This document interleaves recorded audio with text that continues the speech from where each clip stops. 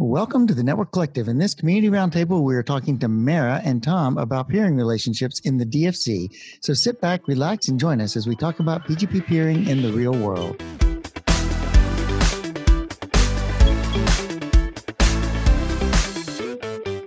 Sponsoring today's episode is Cumulus Networks. Cumulus makes networking software for the open, modern data center. They're doing some cool things in the networking space, and we'd like to tell you more about later on in the show. Well, welcome to another community roundtable, an exciting one, because we're going to be talking about the DFZ. And the first thing you got to figure out is, first of all, we have to pronounce Mara's name.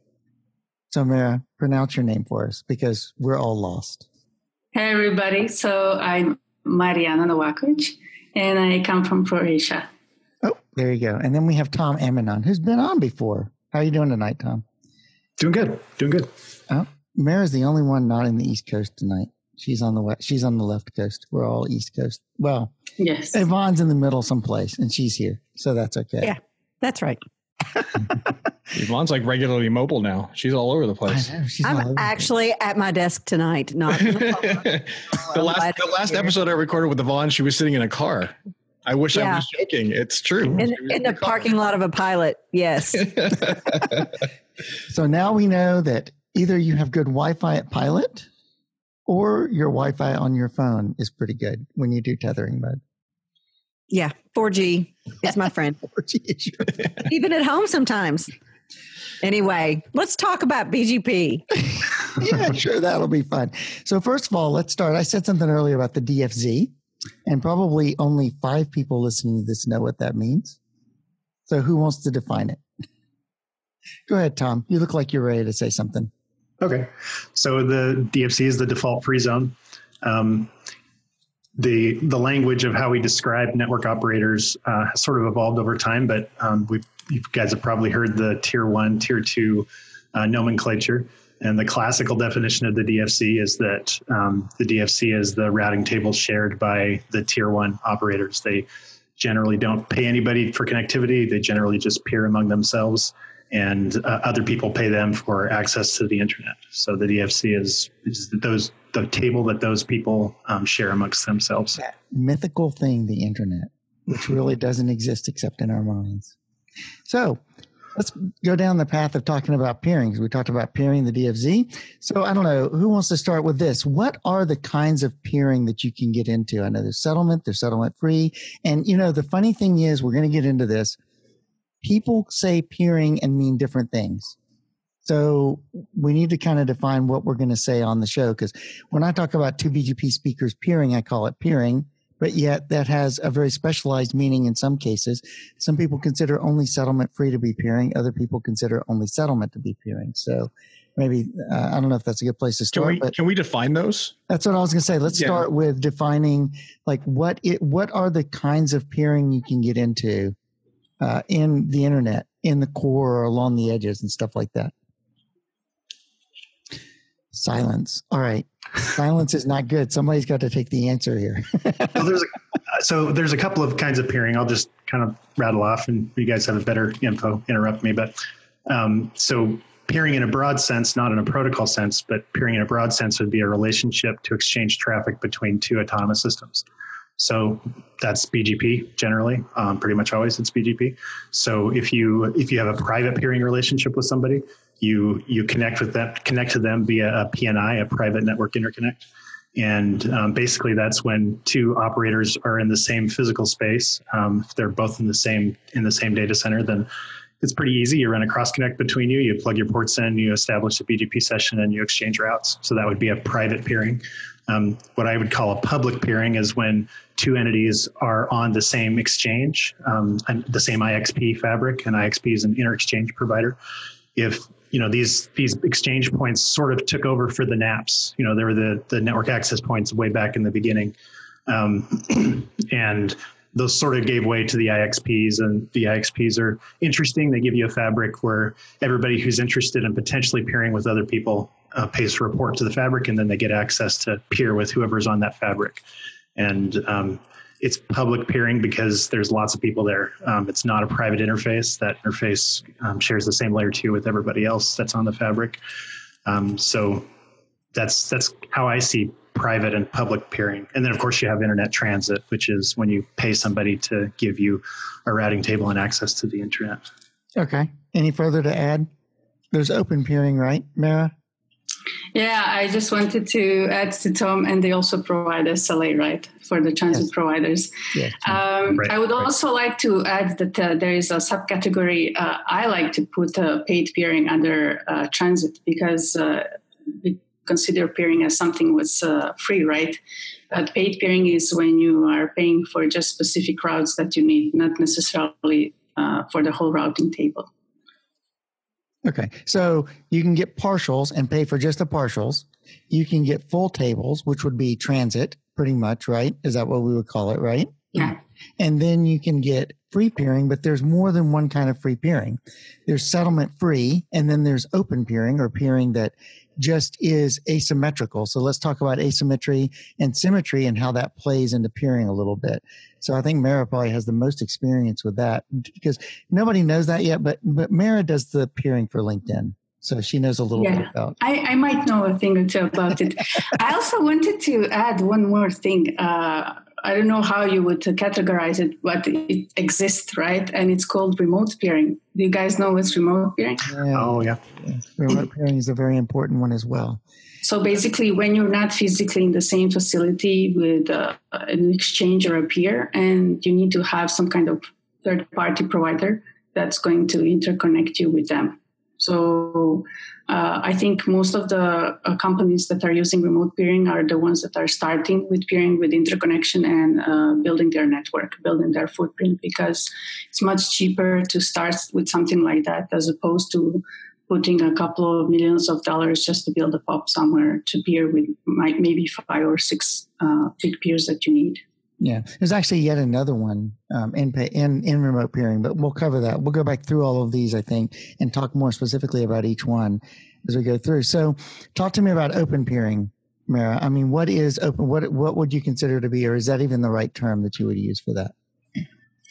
I think when you are joining the exchange, there is a database called PeeringDB that has a collection of most of the peers and the peering exchanges, the facilities in the world where you can do the peering. And they ask you, what's your peering policy? So it can be closed, open, selective. So when you say open means for me to peer with everybody, right? Doesn't require minimum number of prefixes or specific like amount of traffic. So you peer with everybody, as opposed to selective peering that has some specific requirements. Okay, so let's back up and let's just start with open peering. Describe to me why, for instance, I know LinkedIn does open peering. By the way, you can go to PeeringDB and you can look these things up and you can find out a lot of information about where everybody peers and what their peering policies are, or even a link. Most providers will also give you on their webpage someplace what their peering policies are. So let's start with this concept first, Mara, because I know you're very experienced at this because this is what you do at LinkedIn. And tell us, why would a content provider like LinkedIn or anybody else, for that example, the CDN would do this as well, a content distribution network, go out and do these open peering arrangements where you peer with whoever wants to?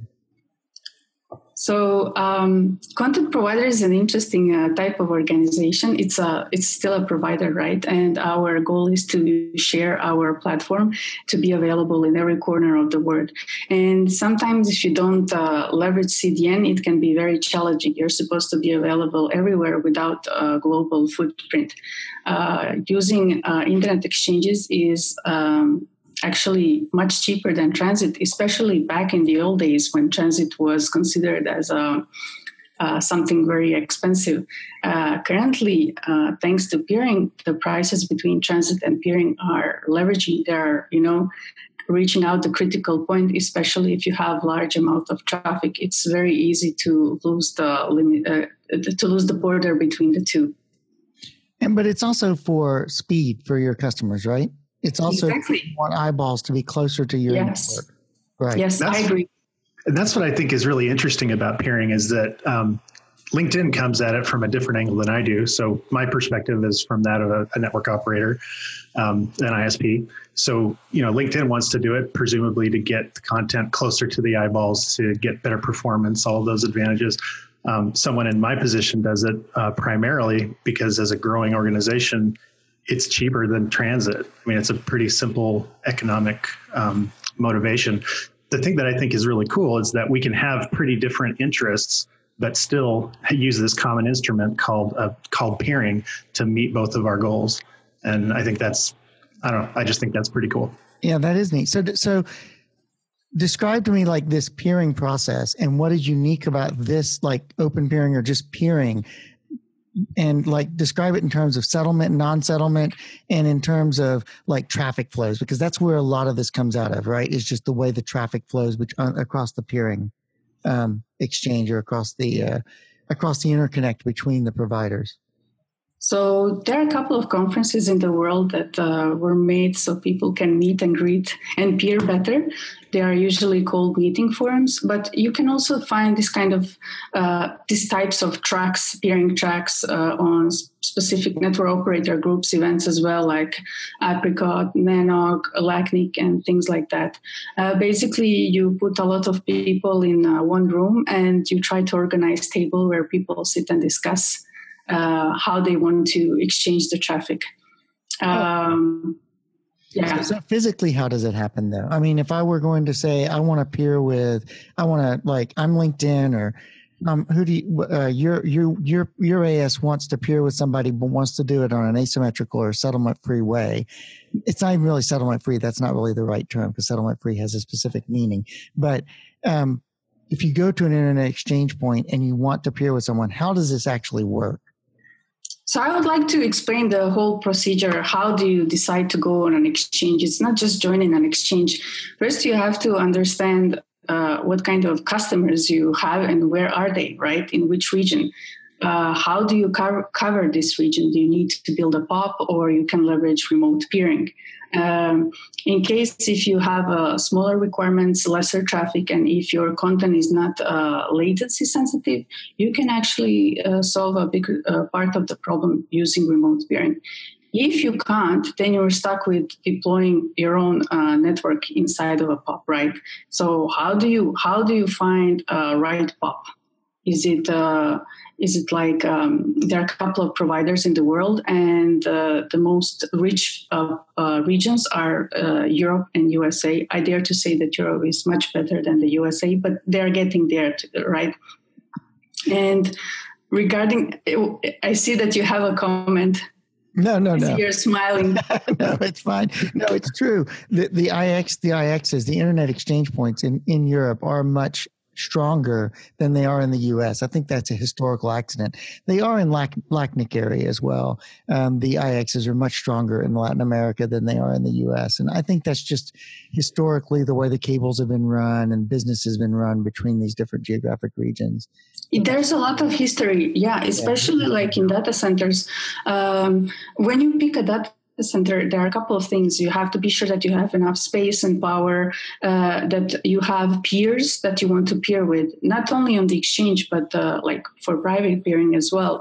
If you have agreement with other transit providers, and if they are in that data center as well, of course, that leverage the decision that you have to bring as well.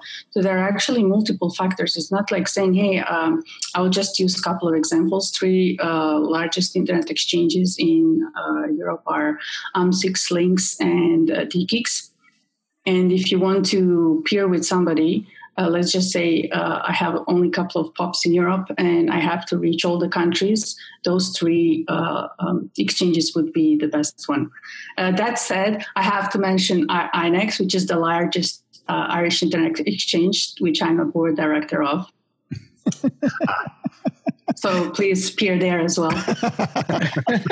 Your little mini advertising. I was going to say, that was a nice little plug. Well done. Yeah, that was. You're welcome. You're welcome. Yeah. So Tom, oh no, go ahead. Sorry. Yeah, I will just be quick. so there is like a multiple step procedure you have to take. But to do all this, you have to know what you want. What's your goal? It's not like I think I need to peer. I don't know where to go. You just need to understand who are your customers, especially if you're a content provider, and the type of the content that you're providing. Is it text, pictures, video? If it's video streaming, that's very latency sensitive. If you're a gaming company, that's very, very important. Okay.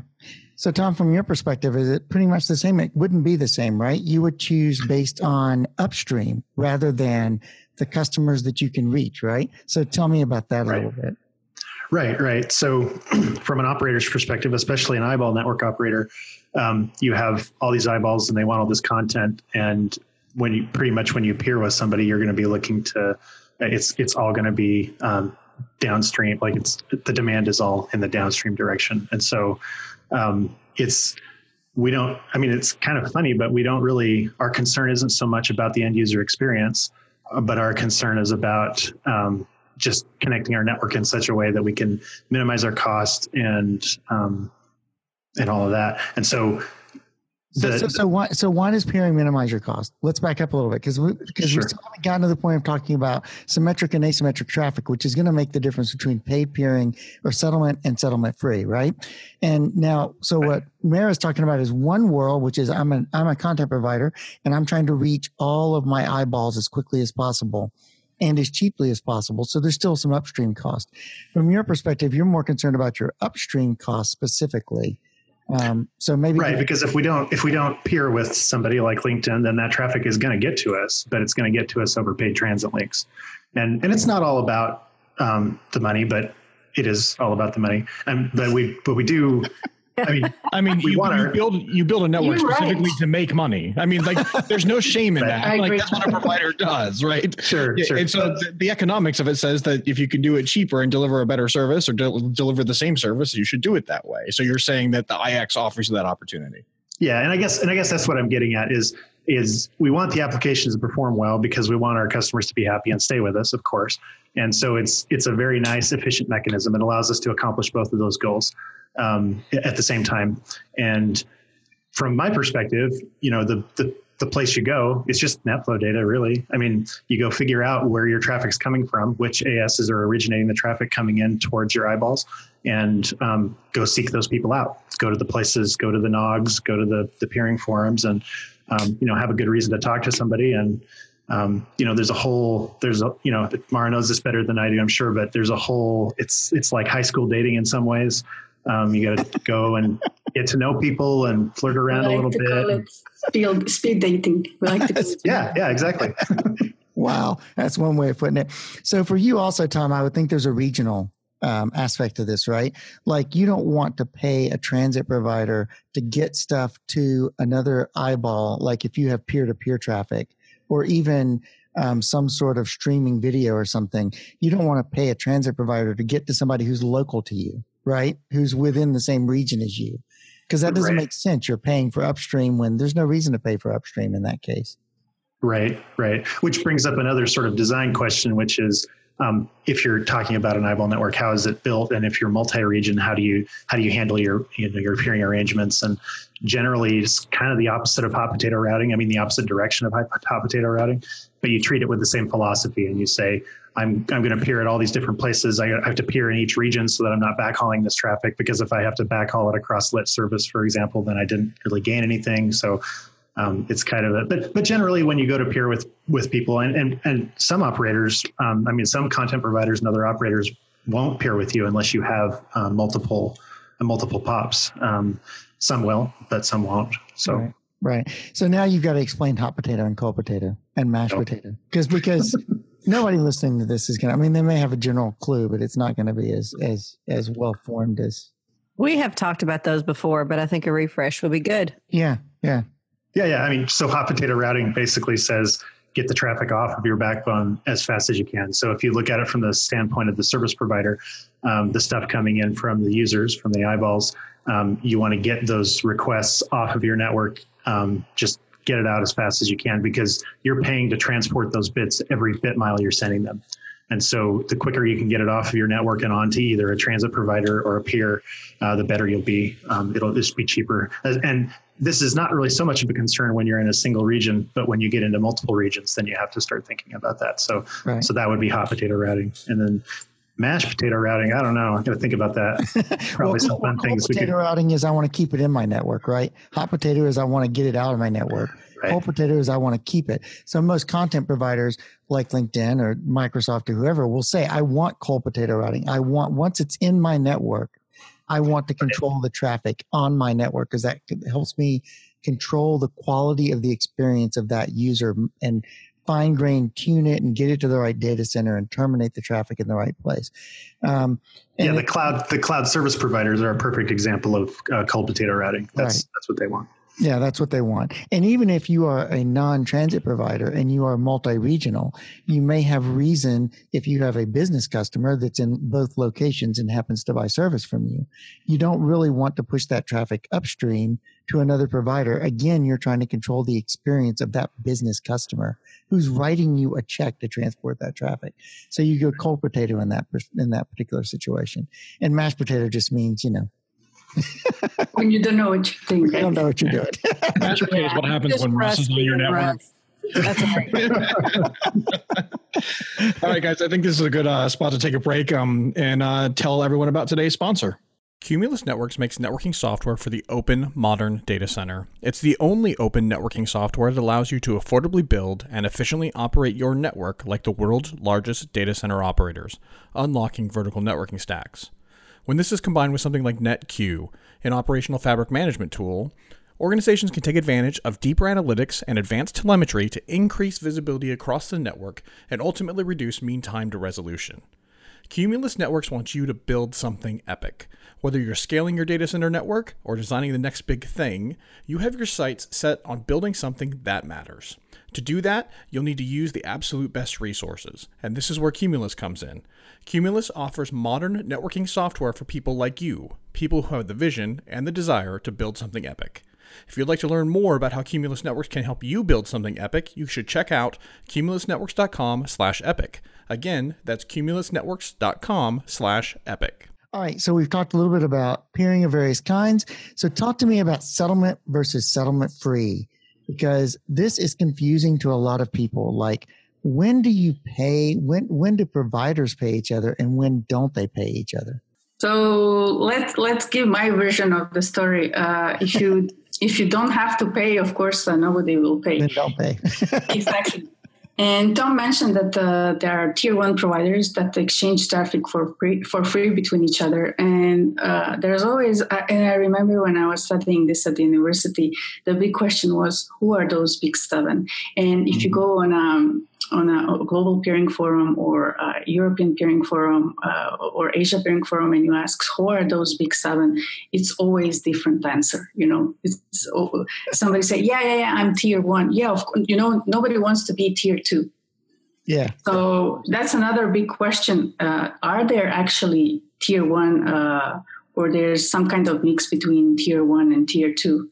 Especially now, like if I take China and their service providers, they're huge. They have, like, China Mobile has over 800 million users just from the mobile. That's something amazing, right? Yeah. That is a really large number. Wow. Really large network. I can't imagine how many subscribers on your network. So I think the tier one, tier two thing has gone away. I think what you end up with instead is you used to have settlement free and settlement peering. Like, if I'm going to peer with you at this particular point, and I think that my traffic is going to be equal in both directions, then I will set up a settlement-free peering and nobody pays because it's not worth the accounting effort. But, so settlement-free is where both parties get some advantage out of the arrangement. That's right. And the traffic is generally equal in both directions. Like, there's not one person taking advantage and sending a lot more traffic than what they're receiving and having to handle themselves. But it also depends. It also depends on the type of the traffic, right? Right. Well, and the value of it, yeah. Like, there could be a value even though it may be asymmetric. Exactly, like there's content providers of some kind, yeah. Like Netflix, for example, yeah. Right, exactly. That's what I was going to say. Content providers tend to get settlement free because their traffic is valuable to the eyeball network. in various ways. And as Tom said, it's partially because you don't want to pay for the upstream to get that traffic to you, right? It's crazy. You don't want to pay the upstream for that traffic when you can just peer directly to the content provider. But if you go read Charter Communications, and they have this big long document, it must be 20 pages talking about when they'll settlement free peer with somebody, right? And in there it says, you must have equal amounts of traffic with us. We must send you the same amount of traffic as you send us. And so there is that situation as well, where a provider will say, we'll do settlement free with you, but only if the traffic is equal. And I think this is where you're talking like the big seven, Mara, is that they tend to do that. Like AT&T and Verizon are going to have the same amount of traffic going to each other, so they just peer and forget it, right? So does our connections, do they flow back and forth? Is that a fluid state? Like, are they always settlement free, or does that change if the state of the traffic changes, and does that create interesting situations? It does change. And then what happens is that the provider will use communities and local prep and stuff like that to try to force the traffic to rebalance so they don't go into a settlement situation year over year. So sometimes you'll see your traffic take weird paths, and it's because AT&T and Verizon have peered someplace, and AT&T looks at their numbers and goes, oh, I have too much traffic going across this peering point to Verizon this year. I've got to back that off, so they'll redirect the traffic around some other place. So they end up paying another provider money. So there's a lot of tricks that go into this that are. And also, if the links are running hot, if you have a saturation because of, I don't know, a football match or something, they will just, let's say, deprioritize other traffic and push it somewhere else, which can impact your latency. Yep, exactly. Yeah. So this is all very tricky in there. So, Tom, do you have any settlement free, or are you all, other than content providers and stuff, or is it an edge network? I think you're mostly an edge network, right? Yeah. I mean, I would say most of it is content providers. And there's another interesting aspect of this is, and the content providers have been doing this for a little while now, but they're starting to embed their CDNs inside of as many networks as they can get them in, right? Lots of people do this. Netflix has built their own CDN, Akamai, of course. And that's also adds another interesting dimension to it, because they, once they stick their edge node into your network as an ISP, then now you're not using the interconnect, you're not using the peering to backhaul the traffic from the eyeballs to the content provider. You're using it to fill up the cache, and so it creates another interesting dynamic where it's kind of gives you a lot of efficiency, because the cache fills in the middle of the night, and now that peering point that you've been using is free to take other types of traffic where maybe you don't have that provider's edge or that provider's CDN embedded in your network. Yeah. So it's another interesting. So this traffic is actually the genesis of fog computing or edge computing, because going beyond just caching, you can actually terminate the user's TCP session in that CDN box, so to speak. It's not really a CDN box any longer. It actually has compute and memory on it. And you can strip off all of the HTML and images and everything that's got to be shipped back, and just ship back just a few commands back to the main data center, and then push it back out, push back out the information you need. So it's a lot more efficient. This is actually kind of where things get into fog and edge a little bit. People think that, vendors just made that up. They really didn't. This really came out of the content provider world and CDN world by and large. So, Mary, you want to talk about transport and performance. So what is going on there? So we were speaking about hot and cold potato, and I just wanted to say that it's actually quite important not just to bring the traffic to your network, on the edge, but also how you route it back to the data center. And people usually think, okay, I'm just going to appear on an exchange and I'm going to speed things up the maximum as possible. But if your edge POP is very far from the data center, you also have negative latency points in that direction as well. So it's quite important when you're planning the whole path to optimize it, the most. Otherwise, even if you go somewhere, build a POP and peer with somebody, it's not necessarily going to give you the results that you want. Yeah. So from an edge, how do you see that from the edge? As mentioned, basically, you have the edge pop that has the peering and the transit part, and the traffic is shifted, to the core routers that then push it back to the data center. I think there are multiple different ways how you can do it in the industry. Somebody separate this, somebody keep it on the same device. It all depends on the size of the network, the heaviness of the traffic that you're shifting, and so on. Right. So, I mean, from your perspective, Tom, do you push traffic in and out of peering points like that and into and out of CDNs and stuff like this? Do you try to manage that traffic in any way that's more interesting than just shipping it across the network shortest path? No, generally it's get it in and get it to where it's going as quick as you can. Okay, interesting. I know that different people do some things with communities and local pref and stuff like that to try to keep links from getting too hot or regions from getting too hot and stuff like that. So, yeah. I mean, generally, it's just cheaper to, from my perspective, it's just cheaper to upgrade the links than to try and shift and especially where we're at in, Ethernet speeds now. We're getting on the edge where the next step up is going to be a lot cheaper to just go 100 gig or go 400 gig. And I don't know, bandwidth solves a lot of problems, I think. Yeah. So used to be quality of service was because you were too cheap to upgrade the link. Now it's getting to the point that traffic engineering is because you're too cheap to upgrade the link. Yeah, exactly. Well, and I mean, that's been the answer for network engineers for years, right? Is that there are only so many ways to fix this problem, and the best one is usually more bandwidth. Yeah. I think there's validity in that a lot. So let's talk about remote peering. Remote peering is pretty interesting because this is kind of a newish thing. I don't remember this happening a lot in my younger days, which were a long time ago. Just go ahead. Just say it. It's okay. You're old. Thanks, Mara. There was no bashfulness in that at all. That was no, not at all. Yeah. No hesitancy. So talk to us about remote peering a little bit. I know Mara does a good bit of this. I don't know if Tom does any remote peering or deals with remote peers at all, but start with you, Mara. What's up with remote peering nowadays? I like, when remote peering started, I'm trying to think maybe around 10 years ago or so, you had two sides, two streams. One is pro and the other one was contra, right? And usually when you have a small network and you cannot justify the budget to build a big POP, as I said, for 5-6 peers, you need some kind of middle solution, to enable to reach out to the end users, but not to spend too much money. And to do that, I think the first company that started with remote peering was IXReach. And they said, okay, we can bring you, if you're not in this data center, we can bring you there and you can interconnect to the exchange. And when you're ready, when your traffic grows, when your number of the users grow, you can go and build your own POP there, right? And it's actually quite popular and it enables you to move fast and cheap, right? So you know what they say, I can do it good, fast, and cheap. Pick any two. Of course, when you do remote peering, the latency will have some kind of penalty. It depends where you peer.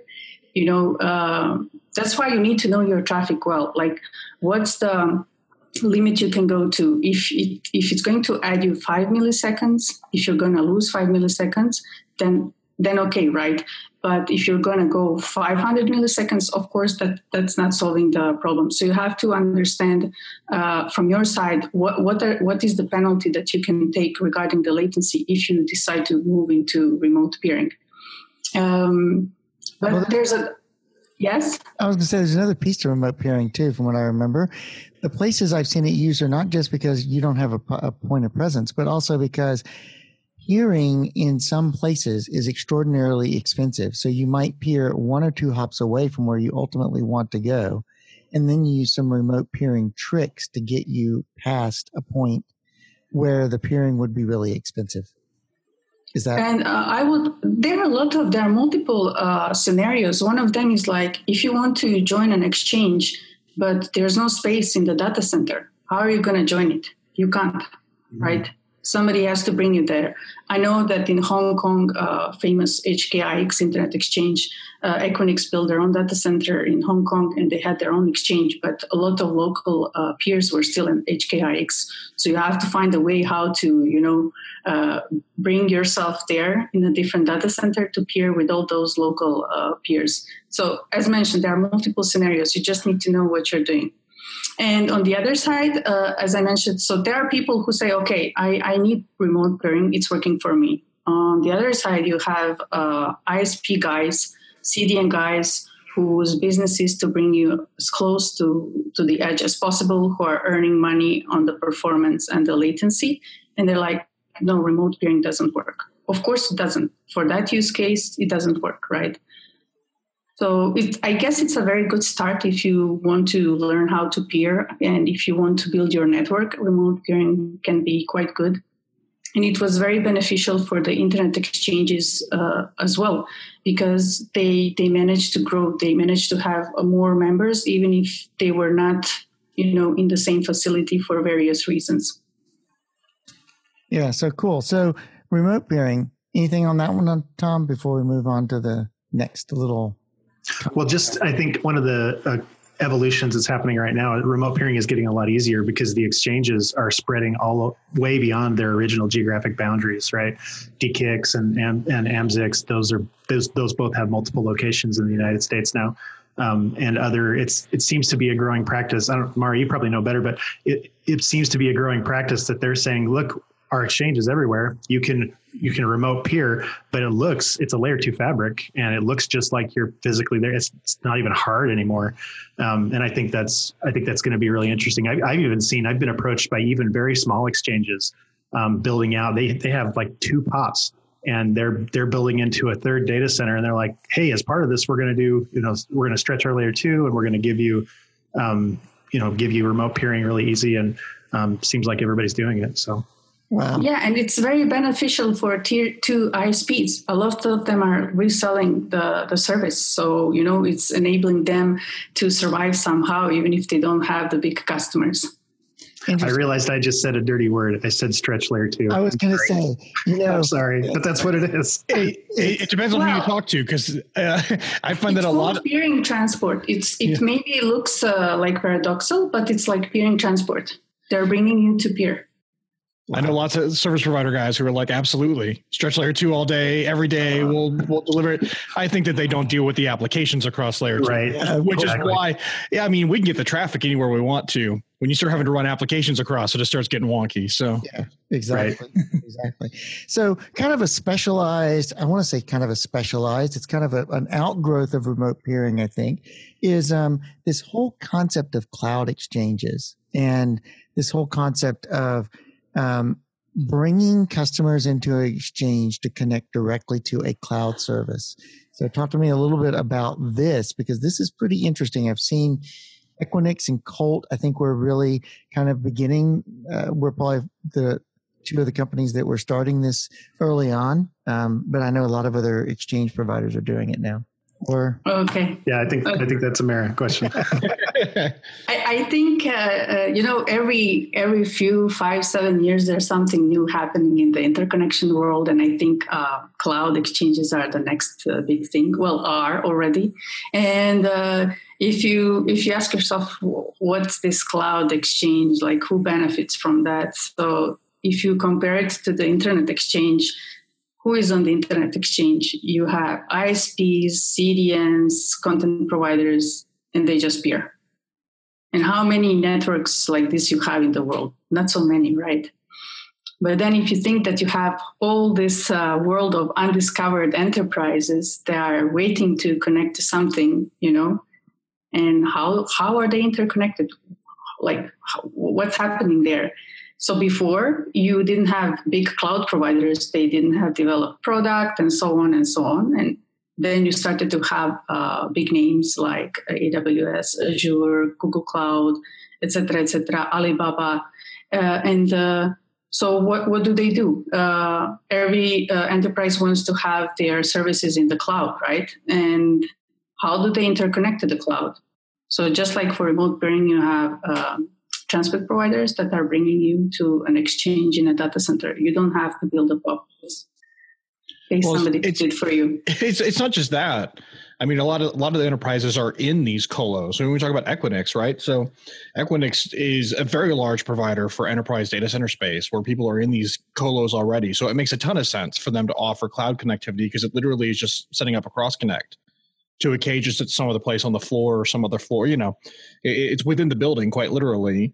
And then you can have your peering rather than setting up transit. I mean, it's just like the same concept when you talk about IX when it comes to providers. But now it's a point-to-point, point-to-point private peering right there between the two. Because, I mean, before that or without that, you had either VPN into the cloud, right? So you're going to pay for internet transit, and it's going to have all the reliability or unreliability that comes with that. And then you could have a direct connection, but now I'm building a circuit. Something in a colo makes a lot more sense because you likely are already there, and you have to build transit there. It's relatively cheap to build transit to these colo spaces because just so many people do. The resources are there. It's not building it to some random place. And they're built in places where transit is available by and large. It gives the additional value to the data center as well because the more cross connects you have, you know. Oh, absolutely. I've heard gravity issue, right? Like the more people are there, the more people want to be there. Yeah. And then if, you know, and at least line to a cloud is one thing, but when you're peering with 2 or 3 or 4, then all of a sudden using an exchange makes a lot of sense, just from a connectivity and cost perspective. Yeah. But I don't think, so cloud exchanges are really cool, but they're definitely not the only option open to enterprises. So if enterprises want to participate in a cloud exchange, that's great, but they can also benefit, I think, from the traditional IXPs as well. In that same scenario, when you're in the data center where the IXP is and where a lot of other people are, or just if you're in the same data center as a content service provider, if you look at your NetFlow and you see that a bunch of this traffic is going to LinkedIn, it's probably worth it to you to pretend like you're a service provider and go call up LinkedIn and say, hey, I want to peer with you, and take the traffic off of your transit links. Still do the cloud exchange thing because you're going to have your assets in the cloud, but you can still reach out directly and do the traditional peering thing. And it also depends on what your business is. I've worked in large enterprises where the internet is their business. And so it's just obvious that we're going to peer with Google. We're going to peer with a bunch of other content providers because we actually need it for our product to work. But I think that's something that enterprises could benefit from is look at your NetFlow, I keep saying NetFlow, but look at your metrics and see where your traffic's going and try to peer with the people that your traffic's going to. They'll probably say yes in a lot of cases. Yeah, I think the challenge there traditionally has been, cost versus benefit.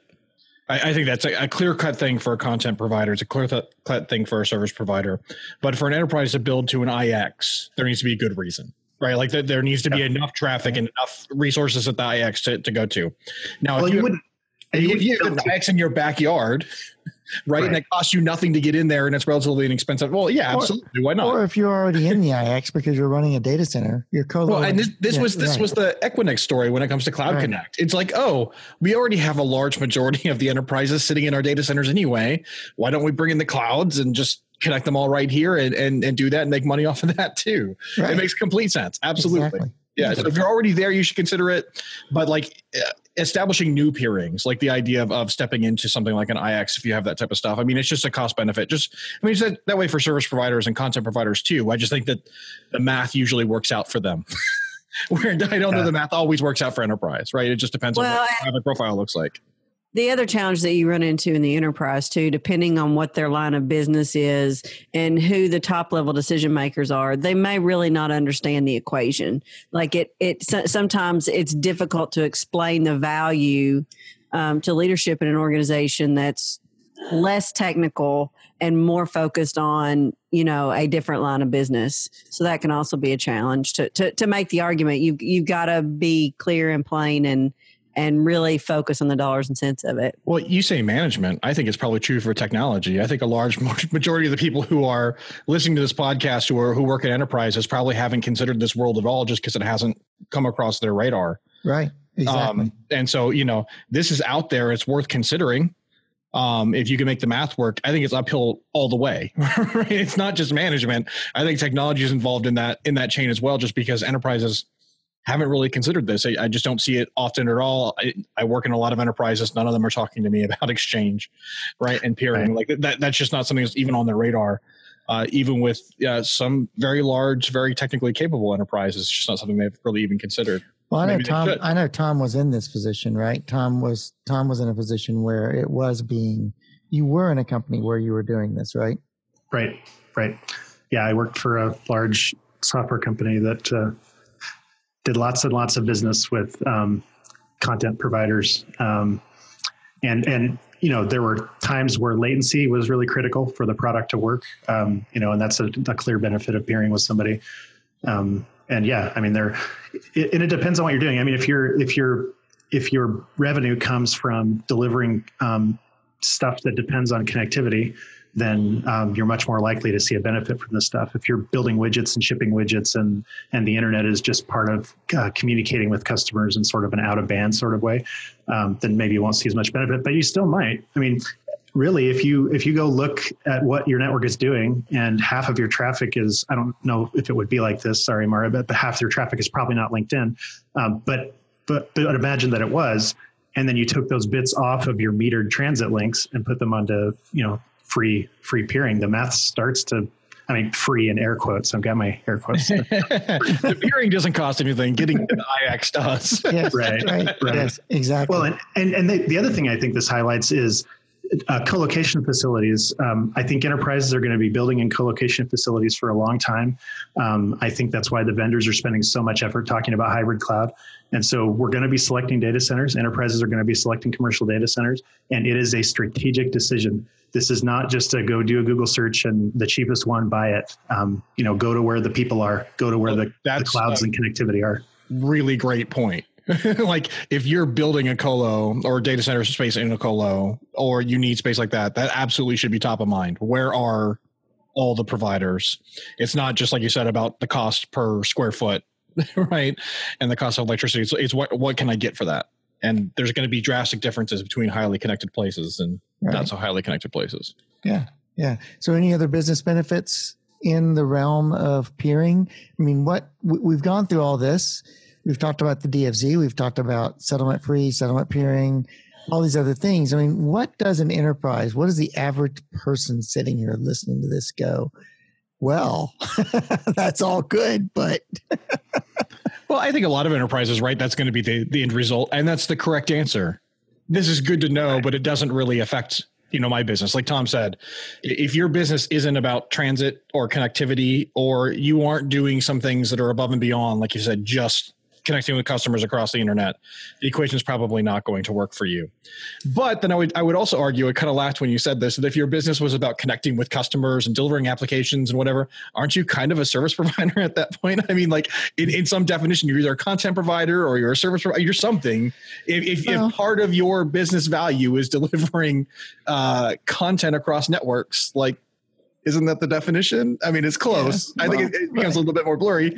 And Russ is smiling. I think I know what he's going to say. No, I'm thinking, really seriously, a lot of companies don't think about this, but if you're a big bank, part of your service is to get to that app on somebody's phone and give them that alert for some bad thing that just happened on their credit card. And if they do it faster, you're going to impress your customers and they're going to come back to you.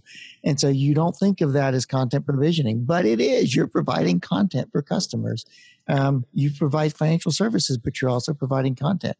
And it's going to be the same thing for medical people who do medical records and stuff like this. I mean, you got to start thinking, these are eyeballs. I got to get to these eyeballs. The faster I get to the eyeballs, the more engagement I have.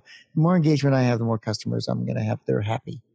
And that makes a difference. Yeah, I mean, if those things are on your equation at all when it comes to the value of your business, or if they should be, then these things might be worth considering. Yeah. All right. Anything else we want to cover, or is that a good place to wrap it up? I think it's a good place to wrap it up. All right.